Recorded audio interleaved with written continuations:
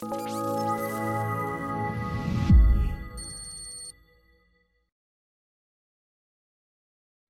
there, data storytellers. It's Paul Capon here, and today I'm with Xiong Li, who's the Director of Data Science and AI at Novartis. Hi, Xiong. Great to have you with us. Hi, Paul. Thanks for having me. Just to start with, tell us a bit about yourself in your own words. You know, your background, your roles, your passions about data, and just give us a bit of a flavor as to who you are to start with. Yeah, sure. So before I start, I'd like to put a disclaimer. So the views expressed are my own, not that of Novartis. So I have a long journey of data science and AI in biomedicine. So I got a PhD in information science from the University of Pittsburgh, and then postdoctoral training in bioinformatics from Johns Hopkins University. After that, I went to a small AI company where I served as principal investigator for government-sponsored projects in data mining, text mining, and biomedical applications. And then about 10 years ago, I had the opportunity to join Eli Lilly company and entered the pharmaceutical industry, where I researched on the research informatics. And later on, as the company started to branding the data science, I started to focus more on data science, especially machine learning and natural language processing. And more recently, I joined Novartis, where I lead AI and data efforts to empower the pharma value chain from the early discovery to clinical trials and through real-world evidence and outcomes research. So you see, I have background in both data and also biomedicine. So I'm glad I have the opportunity to serve the patients and the pharmaceutical industry using data and AI. Interesting. And I know that R&D, real-world analytics, is something that's really getting a lot of attention at the moment, especially in the last couple of years or so. But before we get into all of that, you mentioned that this kind of evolved from a program into a data science function, and it has been doing that over the last couple of years or so. Yeah. Why do you enjoy working with data and analytics, and specifically in the pharmaceutical industry, let's say? Yeah, when it goes to the pharmaceutical industry, I would start with the general industry trend, right? So I can start with my own experience. So when I was in graduate school, we studied machine learning, data mining, etc. But in the past decade, you see there's a strong momentum in the deep learning field. With the all kinds of deep learning algorithms, theories, and also the GPU, cloud, etc. And also on the biotechnology side, I can also see a lot of new technologies booming. When I was in graduate school, when we studied the gene expression, it's based on microarray data. But nowadays, people talk about next generation sequencing, genome editing, etc. So you can see that on data and technology sides, we are able to generate a lot of data and using algorithms to learn new visions. And this happens across industry everywhere. And pharmaceutical is also one of them. So I can see, the pharmaceutical industry is kind of very special and interesting. Usually it's very lengthy and costly process. People usually say it takes more than 10 years and over $1 billion to launch a new medicine to the market. And the success rate is relatively low. It's just about 10%. Then people start thinking, how could we improve the success rate? How can we improve the efficiency, etc.? Then some people think from the science perspective, some think from the clinical perspective. And with the AI booming, obviously, we all think about from the computation data AI perspective, how could we improve the whole pharmaceutical research process, R&D process? I can deep dive into this a lot, but briefly, then people start to think, what are the, from the computational side, there are some very interesting frameworks. So for example, there's one study from AstraZeneca. So they look at their internal pipeline and found that improving the scientific understanding of the molecules does improve the success rate. And also they summarize that into 5 key factors, which includes the right target, right tissue, right safety, right patients, and the right commercial strategy. So obviously, AI and data and AI could help either discover or improve every of those key factors. But for me, I would like to simplify this into 3 natural stages of drug development, which includes the early discovery and clinical research, and also the real-world evidence.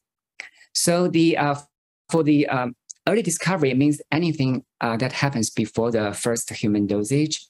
The clinical trials, meaning the drug is being tested on human bodies to test its safety and efficacy. And when the drug is approved, it goes to the market. Doctors will prescribe that to a lot of more patients in the real world data. Now, how is the safety and efficacy profile like? Then this is all falls into the real world evidence and outcomes research. Obviously, AI could play a key role in each of that. I could give more details if time permits. Yeah.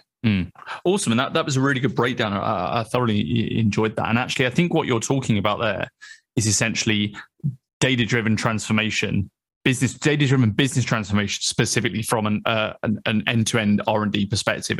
And we hear this word a lot, data-driven. Okay, so how would you define data-drivenness in a clinical context?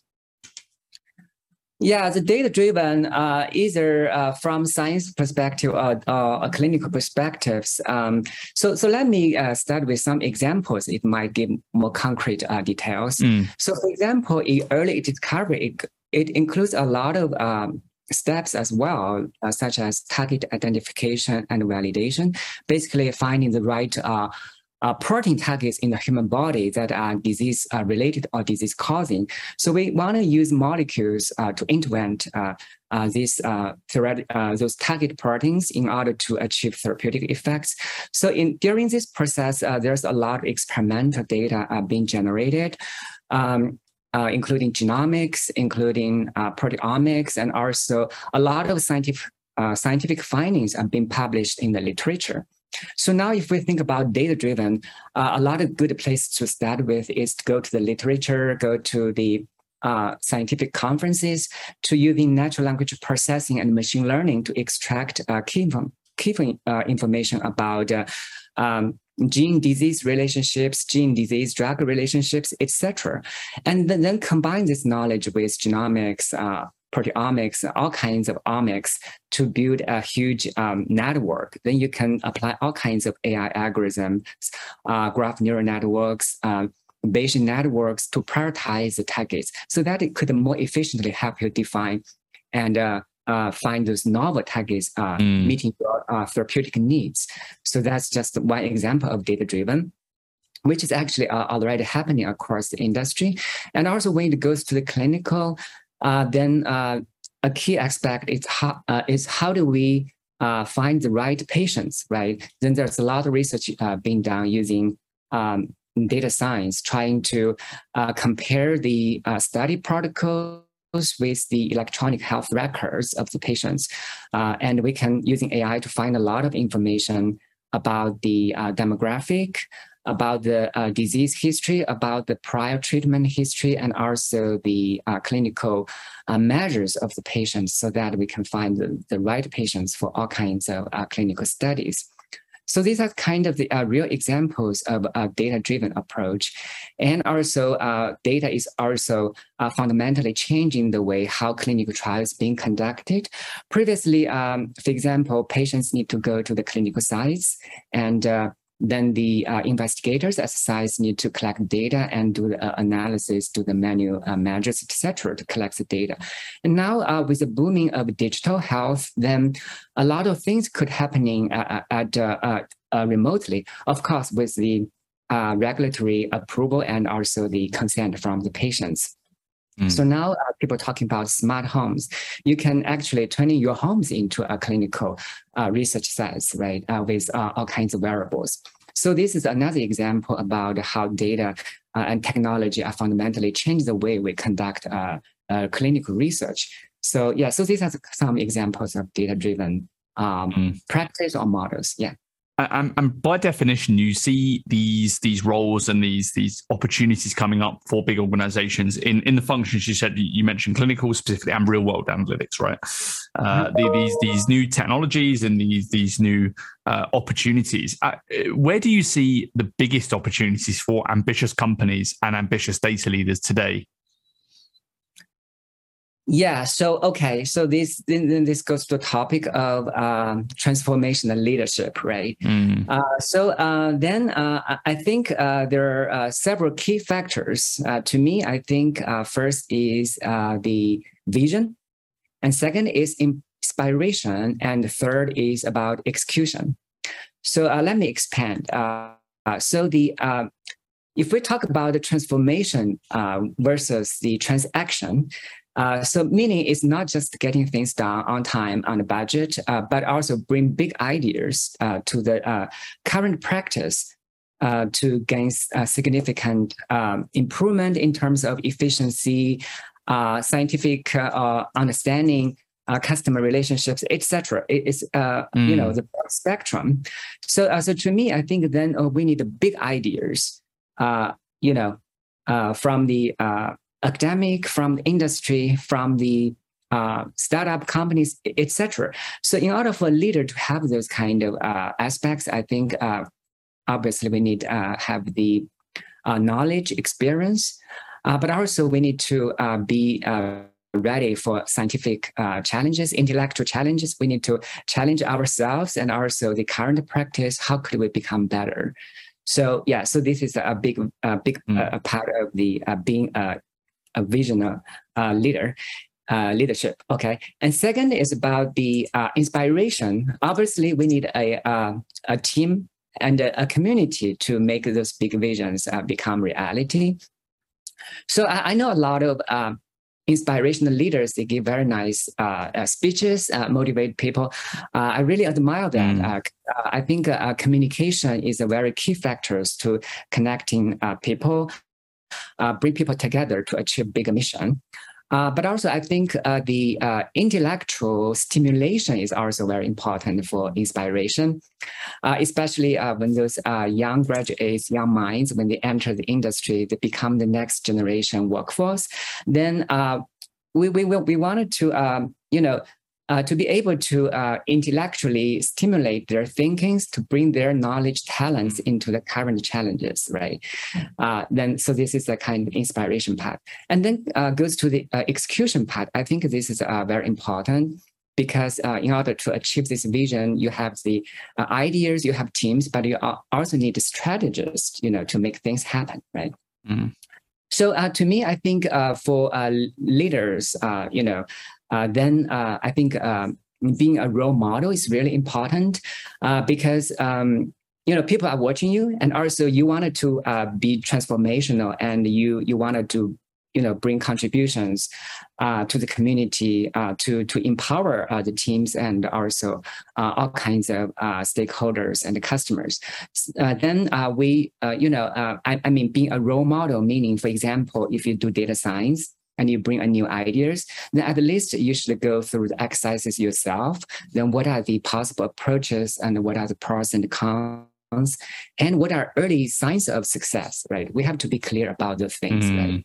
So then when we bring those things on the table, then it's very much more convenient to communicate and convincing people.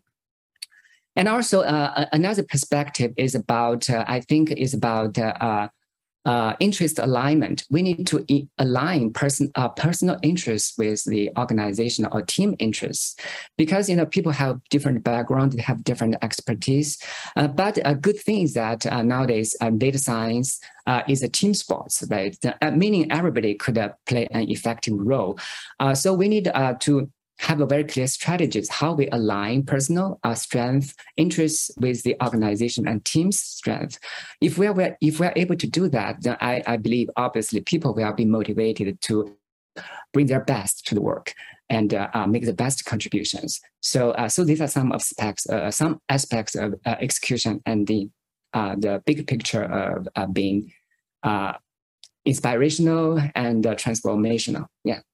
Yeah, you've given me a ton of stuff to work with there. So let's break that down. And one of the first things you said there was a transactional transformation. And this is something that my co-founder Laszlo and I were talking about just earlier this week. The word transform, actually, it's the word trans means on the other side of. It's an old Latin word. And form comes from an old French word, forme, which means image or likeness.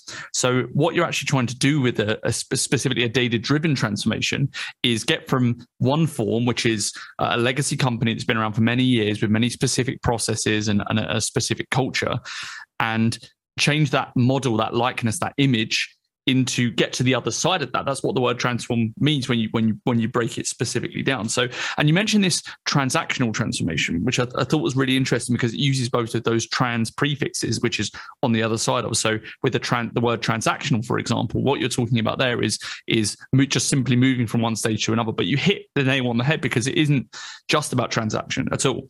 And you mentioned this because we're working with people, we're not working with robots. We're working with people who have feelings and emotions, and they have particular things that drive them. And you mentioned that you need to be a role model for and have that intellectual stimulation was the word used, I think.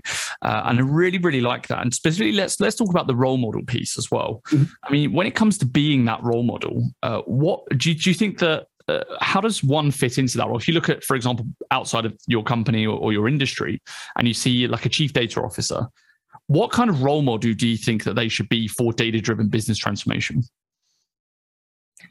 Well, I think first is have that spirit. Knowing that data and technology is booming, and there's that can-do spirit. I think is very important because many times when you bring visions on the table, then is this doable? Then the role model needs to find a good niche and also need to be have that kind of can-do spirit to carry on things. I think that's very important, and also that's from the bigger perspective, right? But also, I want to emphasize small is also very important. Small meaning like you pay attention to details. Doing concrete tasks and generate evidences. Obviously, every aspects we to do things effectively, we need a team, right? But also, if we break down the data science projects or ideas into pieces, then it could becomes very detailed. So, for example. If you wanted to, transform how clinical research is being done, there are all kinds of paradigms, models, right? And if you talk about digital health, there are all kinds of sensors, wearables, invisibles, all kinds of things. Mm-hmm. So being a role model, I think when you, embracing those ideas, you should deep dive into those ideas and get to know the landscape, to know what is already possible today, what might be the next, low-hanging fruits. So we have to think very deep to those tiny, small things, so that when you, communicate with people or when you collaborate with people, then people will feel that, they will appreciate that. So I think these are just some examples of being a role model, but there's tons more, Absolutely. And I think you're in a really interesting position because your background is, and your theoretical background, your academic background is bioinformatics and clinical, but you've actually become this data leader. So my next question is, how do you work with people who are on each side of the camp? For example, you're going to be working with people who are strictly in the business camp. And I'm sure you work and you're very familiar with people who are just in the clinical camp. So you kind of sit at the intersection of business and clinical. How do you reconcile those? And how do you bring the clinical into the business and the business into the clinical in that sense? Yeah, I think I love that question. Yeah, nowadays, technology is booming, but also on the business side, is a lot of new paradigms, new challenges, right? Then how do we reconcile those two sides? How do we effectively applying the technologies into the business settings? So I think there are many different perspectives. So for me, I like to connect with people from different backgrounds. So for example, if we think about the team's perspective, right, then I really love to collaborate with domain experts. Domain experts, they are able to articulate details about and challenges in their language, either in scientific language, if they are basic science researchers, or in the clinical language, if they do clinical research, right? But we as a data and computational scientists, we speak language in mathematics, in machine learning, AI, this kind of programming languages, right? And then I think one way is to how we team up with those domain experts so that we enrich each other. So I always love work with domain experts, and also bring together the domain expert piece and also the computational aspects so that the two sides can achieve the maximum outcome. So that is one aspect. Yeah. Interesting. And from that perspective, then, if you have leaders on your team and in your vertical who, they're clinical by trade, but they want to learn more about data analytics, how would you advise those people to get more influence with the business side of things? Because there is that pull from the business of we want to be more data driven, but how do you advise those people who want to push that agenda further? Yeah, I think that's a great question. This goes to some other types of relationships. There's app management support is also very important. You wanted to get organizational support and the leader support for your initiatives. Then people talk about managing app. Then this is about you have a very nice business proposals, and you are able to do the business pitch, to do that idea pitch, to quickly get the ideas across and get feedbacks, right? And also, I think for another perspective is also I heard people saying that all the scientists, researchers, data practitioners, we need to form a network of mentors. So meaning those people, they are more experienced, they could give you very nice suggestions and feedback, right? So, and I mean, a network of mentors is very important. You are not limited to just one or two mentors, but you have a huge network with all kinds of domain experts, data experts, academic industry experts. You connect with them, right? So this is prepare you and create you a very nice environment. You get support and feedback very timely from people, right?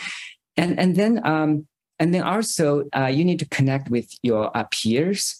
Those people, they are not necessarily working day to day with you, but they are your peers. And if you form a strong network with them, often you get very surprising results. For example, they could, become the advocates for each other. For example, they know you're working on some interesting ideas. When next time they came across some new people in those areas, they would, introduce you. So I often get those kind of introductory emails from people, and surprisingly, I get to know new people and new customers, and from there, I can even derive some new projects to extend, the ideas and get more impactful results. And also, then when it goes to the teams, and then again, what I mentioned about being able to align individual team members' interests with the project interests, with the the portfolio interests. I think that's also very important. Also needs a lot of interaction, communication. So I would say the keyword is a network to get ideas, get feedback is very important. Yeah. Interesting. And actually what I think you're alluding to there is breaking down the silos. So rather than have a clinical data team and an early research team and a real world data team and then a sales team and then a marketing team, what you're actually, the end state that everyone wants to be in is have an end-to-end data enterprise. So what you're kind of alluding to there is storytelling, right? It's how can I create this compelling message, and how can I convey this compelling message to people who might not be bought in my company, which is, it's an old company. Like many other companies out there, they're not Apple, they're not Facebook, they're not inherently data driven. So what are some of the skills that you use in terms of conveying that message across the business? Okay, so this is about how to influence and get support and convincing key stakeholders, right? I think, interestingly, I think this is kind of related to your proposal writing. For myself, as I mentioned, I stayed at a small AI company before, where a big chunk of my work is to come up with business proposals, interact with my customers in the government agencies. I think, yeah, so I gained a lot of experiences and observations there. I think, the first, we need to come up with a very strong proposal, right? So the proposal is like, okay, now this is a current situation either the industry is facing or your company is facing, right? And you want to bring this to the next stage, to be transformational, right? And then what is your main objectives, right? You need to be able to articulate objective 1 to 3, and on each objective, we need to break down that into doable tasks, right? Task 1 to 3, right? So then I would say this is kind of a very template a way to capture ideas. So I would encourage people whenever you want to be bring up new ideas, want to create projects, you start with those kind of proposal writing, right? It doesn't mean you write things rigorously, but you from your mindset, you need to have this kind of frameworks, right? And then second, you need to be able to pitch your ideas to the audience, to the right audience, right? So sometimes, this depends, right? Sometimes for academic researchers, their audience is probably program officers from the government agencies or some, potential founders, right? And for startups, you need to, audience might be the venture capitals, and your as a company or within us. Inside a company, so your audience could be those up management who could sponsor you, who could fund you, right? So you should be able to ready to, in very short period of time, like I see people do 1 minute pitch, 3-minute pitch, elevator talks, right, to get ideas across. So I think those kind of things are very challenging and interesting, but also need a lot of time to practice. So we have to be prepared with the good content in a proposal format, and should be able to get across the proposal to the right audience in a timely fashion, get their feedbacks. Yeah.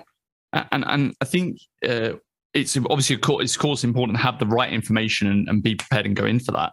How important do you think things like soft skills are, like communication, influence, and persuasion, are in the ability to get these pitches across, let's say? Yeah, I think good question. I think interpersonal communication or getting personal is really, I would think, is a piece of art. The soft skills, how you interact with people, either face to face or remotely, these are very challenging. So I myself have been reflecting on this as well. I think probably individualized attention might be the key, because your audience, they have coming from different backgrounds. But I think you should be able to tell what is their, focus, where their interest lies, right? So if you are able to capture that, individual differences, then you can apply strategies about the individualized attention. So for example, if you are coaching a team, right, you have some people just graduate from some college or graduate school, right? Then those people, they really have a very curious, curiosity mind, right? And they want to learn about why data is useful in these business settings. Basically, they want to learn a little bit more about the business settings, how their talents could plug in. So in those scenarios, it could be like a more detailed, more hands-on. But when you go, but if you are working with a very experienced team members, they are kind of basically have tons of years of experience. They're kind of independent researchers, right? So in those scenarios, you don't want to micromanage them, but instead you want to create environment to give timely feedbacks to ensure that individual interest is aligned with the bigger project and the team interests. And if you could do that, I think that the person would be very happy and obviously will contribute very positively to the whole portfolio, right? So yeah, it really depends. And also when you talk to your peers are different backgrounds. Right, and we talk to your, managements, right, and your sponsors, right. They are all different, right. So I think being able to capture the individual difference, their interests, and your own interests, and how to align all kinds of interests very quickly to have an effective communication. I think that's a good starting point, and everyone should start exercising themselves. Yeah. And we've had some good advice from you about the kind of skills and the kind of ideas that we need to profess as business leaders. What role did these skills play in your success as a professional during your career? Whether it was in your previous roles or your current role. Can you tell us about some times that actually these made significant difference to, let's say, buy-in or stakeholder engagement or breaking down silos or the culture pieces, anything like that? So do you mean the challenges or the successful stories? I guess you want to both. No, actually, we like both. We like success stories because it showcases the best.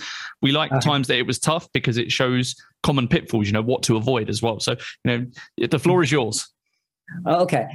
I think the successful stories I had is about being able to apply those transformation ideas to the industry scenarios. So, for example, I'm sorry, I have to go to some examples I experienced myself, right? So nowadays, in every farmer, there's a medical affairs teams. They are the people who are kind of serving as the bridges between the patients, researchers, doctors. They are kind of the linkers of different parties, right? So usually the old practice is that when they go, use a lot of site visits, manual interactions, meaning like you need to physically visit doctors, you go to different conferences, meeting experts, etc. Right? And but now I think then I was proposing using the data science approach, data-driven approach instead of a purely human-driven approach. So meaning that we could harvest a lot of existing data, private data, putting things all together. Then we apply data mining, text mining, machine learning on top of that. Then we can quickly prioritize the interests. So, for example, thought leaders, novel targets, novel molecules, etc. Right. So you can quickly using this data and AI to generate those kind of candidates, right? And then you show this to people, and then people have different reactions. Some people will say, wow, you got something I never thought it was there. Maybe I read pieces of paper, I might hit it someday, but you are now holistically putting all the knowledge on the table, right? So those are the kind of usually advocates for you. They can quickly take your results and then apply those results. And so that they say, it saves me a lot of time visiting doctors and visiting key opinion leaders, right? And the same thing happens with the external innovation teams when they're trying to find the promising collaborators, right? Then if you are able to pinpoint them where the those talents, those things of interest lies, then they could be appreciate you, right?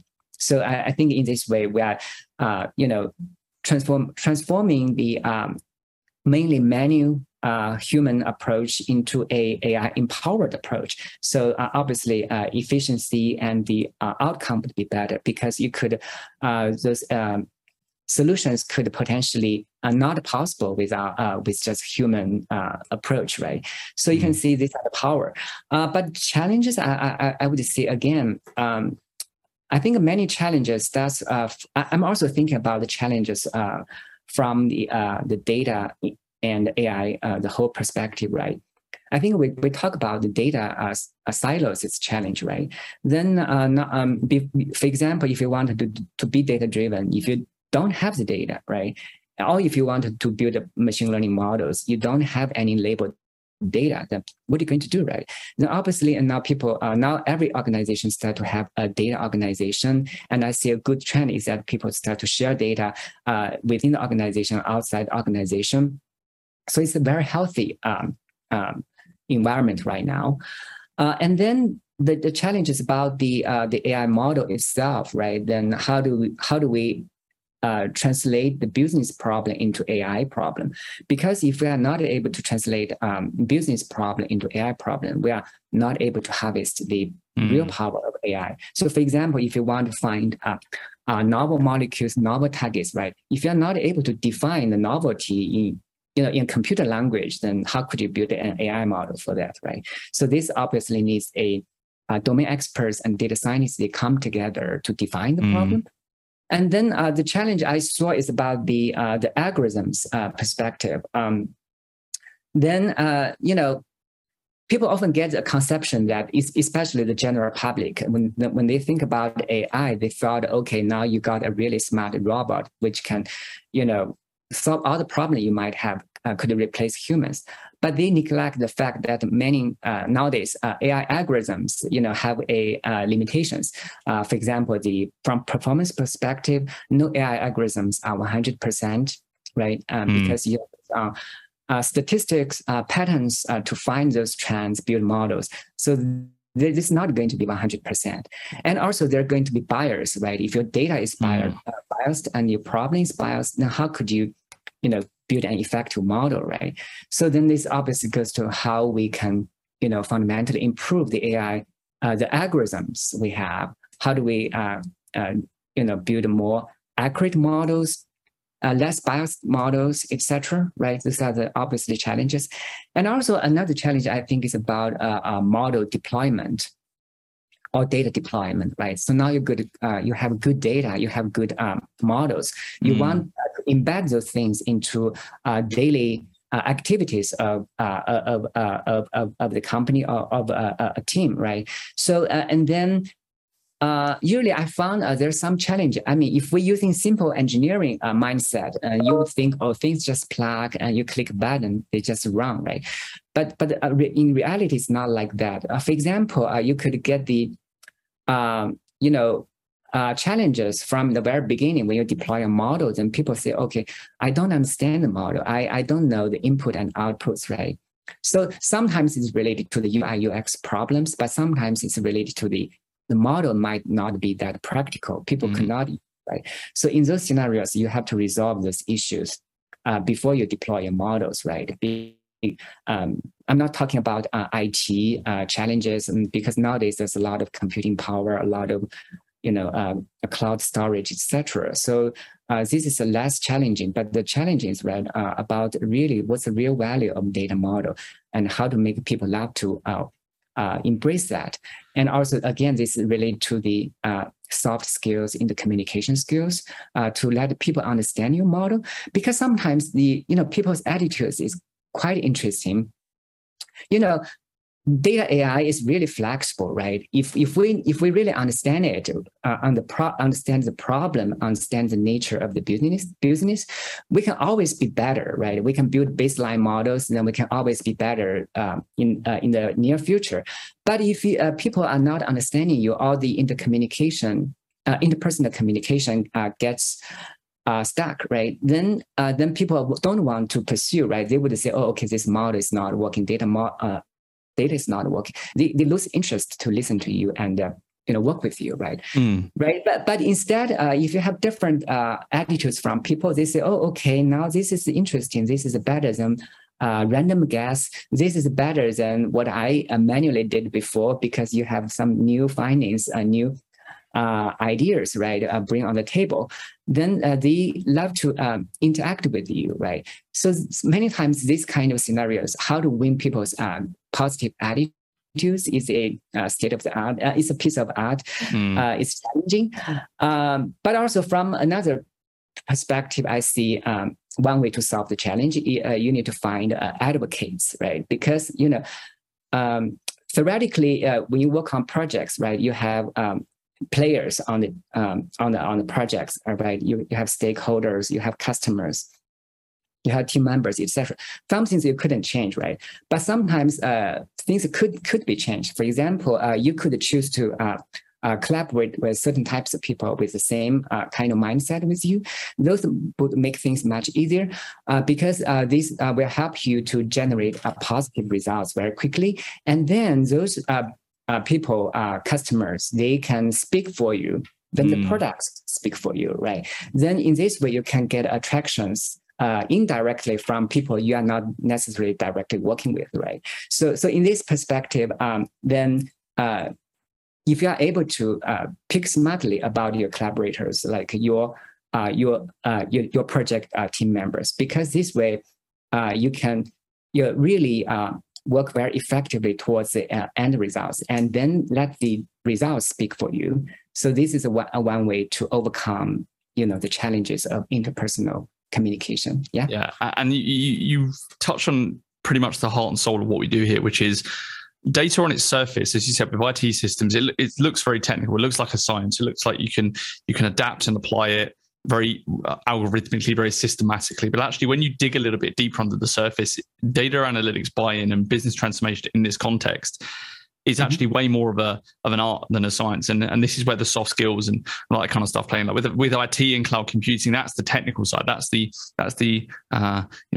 process orientated side. But actually, when you look at the creative side, there's so much you can do with data analytics. And a big theme about everything you just said is kind of trust in AI, right? So what are some of the best questions that you ask in terms of building trust with key stakeholders and establishing a relationship? Again, you can talk about it from a clinical context because that's what you're working in. But how would you go about doing that?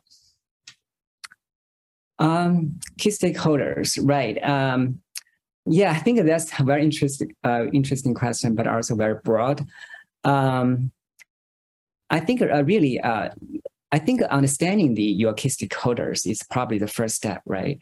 Understanding their business, their problems, and also importantly to understanding the personal flavor, right? I mean, we all do science, we all do technology, but people, their focus somehow different, right? Again, it goes to what I mentioned, individualized attention, right?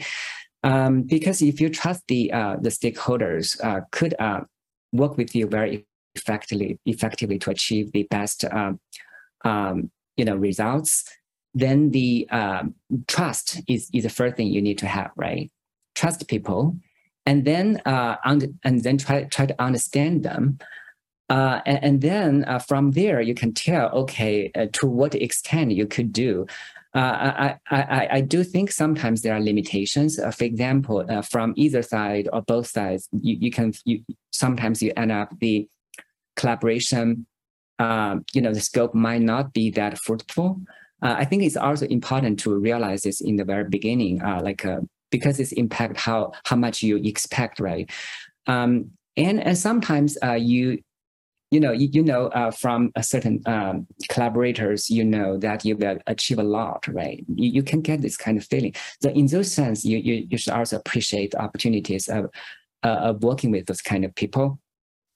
So I don't think there's a general rule, but I think really trusting people, understanding them, and realize how much what to expect or what not to expect, right, is very important. And then we all need to respect people, right? So in my previous company, then there's a company culture about being about excellence. About integrity, and also about respecting people, right? So I would say no matter you end up with a very fruitful collaboration or not, right? We should always respect people and respect their ideas. I know there could be differences in minds, in attitudes, in ways we communicate. So if we have this kind of open-minded attitude, I think we are able to achieve a more and can go further. Yeah. Mm-hmm. Interesting. And look, it's been a really interesting conversation. I just have a couple more questions for you. But we mentioned that this is more of an art than a science, and we can kind of nail that down. How intentional are you when it comes to actually a specific roadmap for data science and AI transformation? Talking more about the science side down behind it. Do you have a system in place that helps you engage with the team and interact and get the execution side down? Yes. Yeah, I think so. Yeah, I would say some projects they projects they have different maturity level, right? Some projects I had were quite influential. So, for example, in my previous roles, I have won multiple internal innovation awards. So these are not just based on ideas, but also based on the business impact, right? So, for example, we built a machine learning and natural language processing pipelines, right? These pipelines nowadays, it's meaning like end-to-end systems. It does not necessarily mean fully automatic. There's human interventions in between, but the system, the idea is that it goes from the data collection. So now I like to probably using some IT language. People talk about a tiered architecture, right? Then in the bottom you have the data source and the data management layer, right? And then on top you have analytics or data processing layer, and on top you have presentation layer. So I used to have a lot of successful projects which have accomplished those kind of steps and achieved and everything packed into a working products or prototypes, and now people starting to using that. So, for example, in finding the novel targets, novel molecules, we have systems to integrate all kinds of textual information, genomics information. Then we have also some causal related models like Bayesian networks to prioritize things of interest. And we have presentation layer, the visualizations, the simple ways kind of dashboards, right? To visualize those key findings in a rank ordered way based on the evidence, right? Then people, when they examine the list, for example, the novel molecules, novel targets of key opinion leaders, they can just click on each records, then they can see all the evidences and also the scores ranked by AI algorithms. They are able to see this kind of a list, right? Those things is quite powerful because many times it's a kind of a human needs to do a lot of work. They have to do reading papers, do experiments, put things together. They go to the field, they go to conference. Usually it's happening like that way, right? But with these kind of systems, you're ahead of time and knowing the field. Now you can plan your more targeted actions, next steps. For example, how do you engage the companies behind the novel molecules?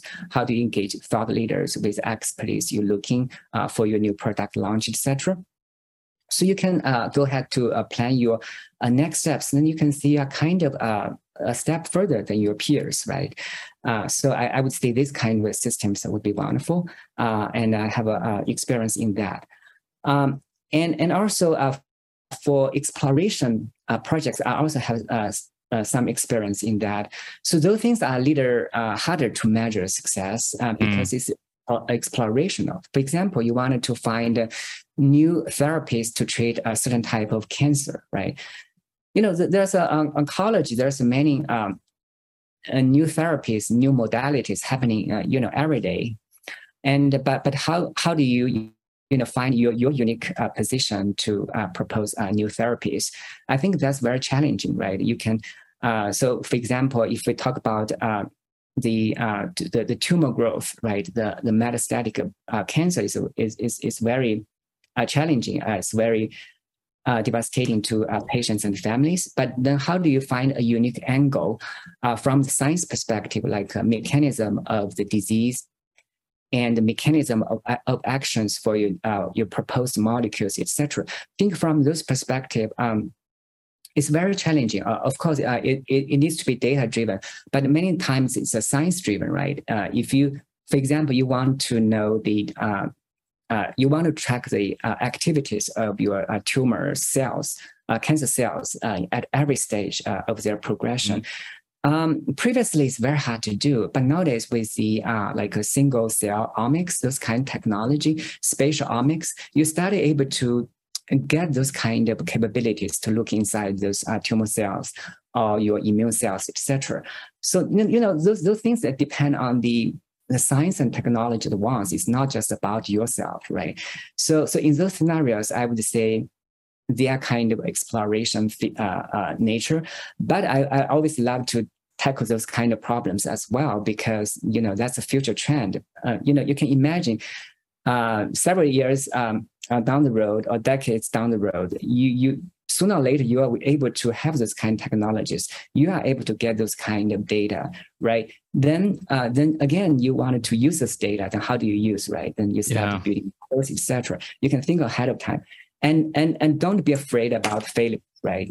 Because those things have this kind of risk by nature, right? But just embrace ideas and try best yourselves, but also appreciate what's happening around you in the field. Be humble, be excited. Yeah, I think that's a message. Yeah. And really interesting stuff. It's been a really interesting podcast. Lots of great insights. Last question. So you have a job title that's been given to you by Novartis. You have a perception of the way that people in the business perceive your role. How do you see your role? What would you, if you had to dial your role into, a couple of words, what would those be? Are you a transformation leader? Are you a clinical transformation leader? What would that sound like in your own words? Yeah, I would say two parts, right? One is your day-to-day job. You need to accomplish your roles, which this is kind of the I would say the mandate part of your role, right? Those are things you need to do, right? But also there's another part. I really love the culture at Novartis. People call it unbossed cultural environment. So it doesn't mean you don't have a boss, but meaning you are still able to have the freedom to explore ideas you can self-define your innovation, your projects, right? And also previously at Lilly, I have very nice mentors and managers. They even give me some numbers saying that if you are doing innovation, work, 20% of the time should be devoted to those innovation. So meaning those 20% does not need to be directly related to what you day-to-day job, but it has to be, from your own inspiration, what you see is important to patients, to the field, and go ahead, do it, and collaborate with people that you thought necessarily that you want to connect, right? So define your own innovation projects. And many times you get success from those innovation projects. You got attention, you got impact. This could be transformed to your formal day-to-day tasks, right? So that's kind of very interesting as well. So I would say always be responsible for the task assigned to you, but also be innovation. Try to bring innovation to yourself, to a team, to your organization. Play your role. Yeah. Well, Xiong, thanks so much for coming on the show. It's been really great having you and some really interesting answers there. Hopefully we can work together again soon. Thank you, Paul. Thanks for having me.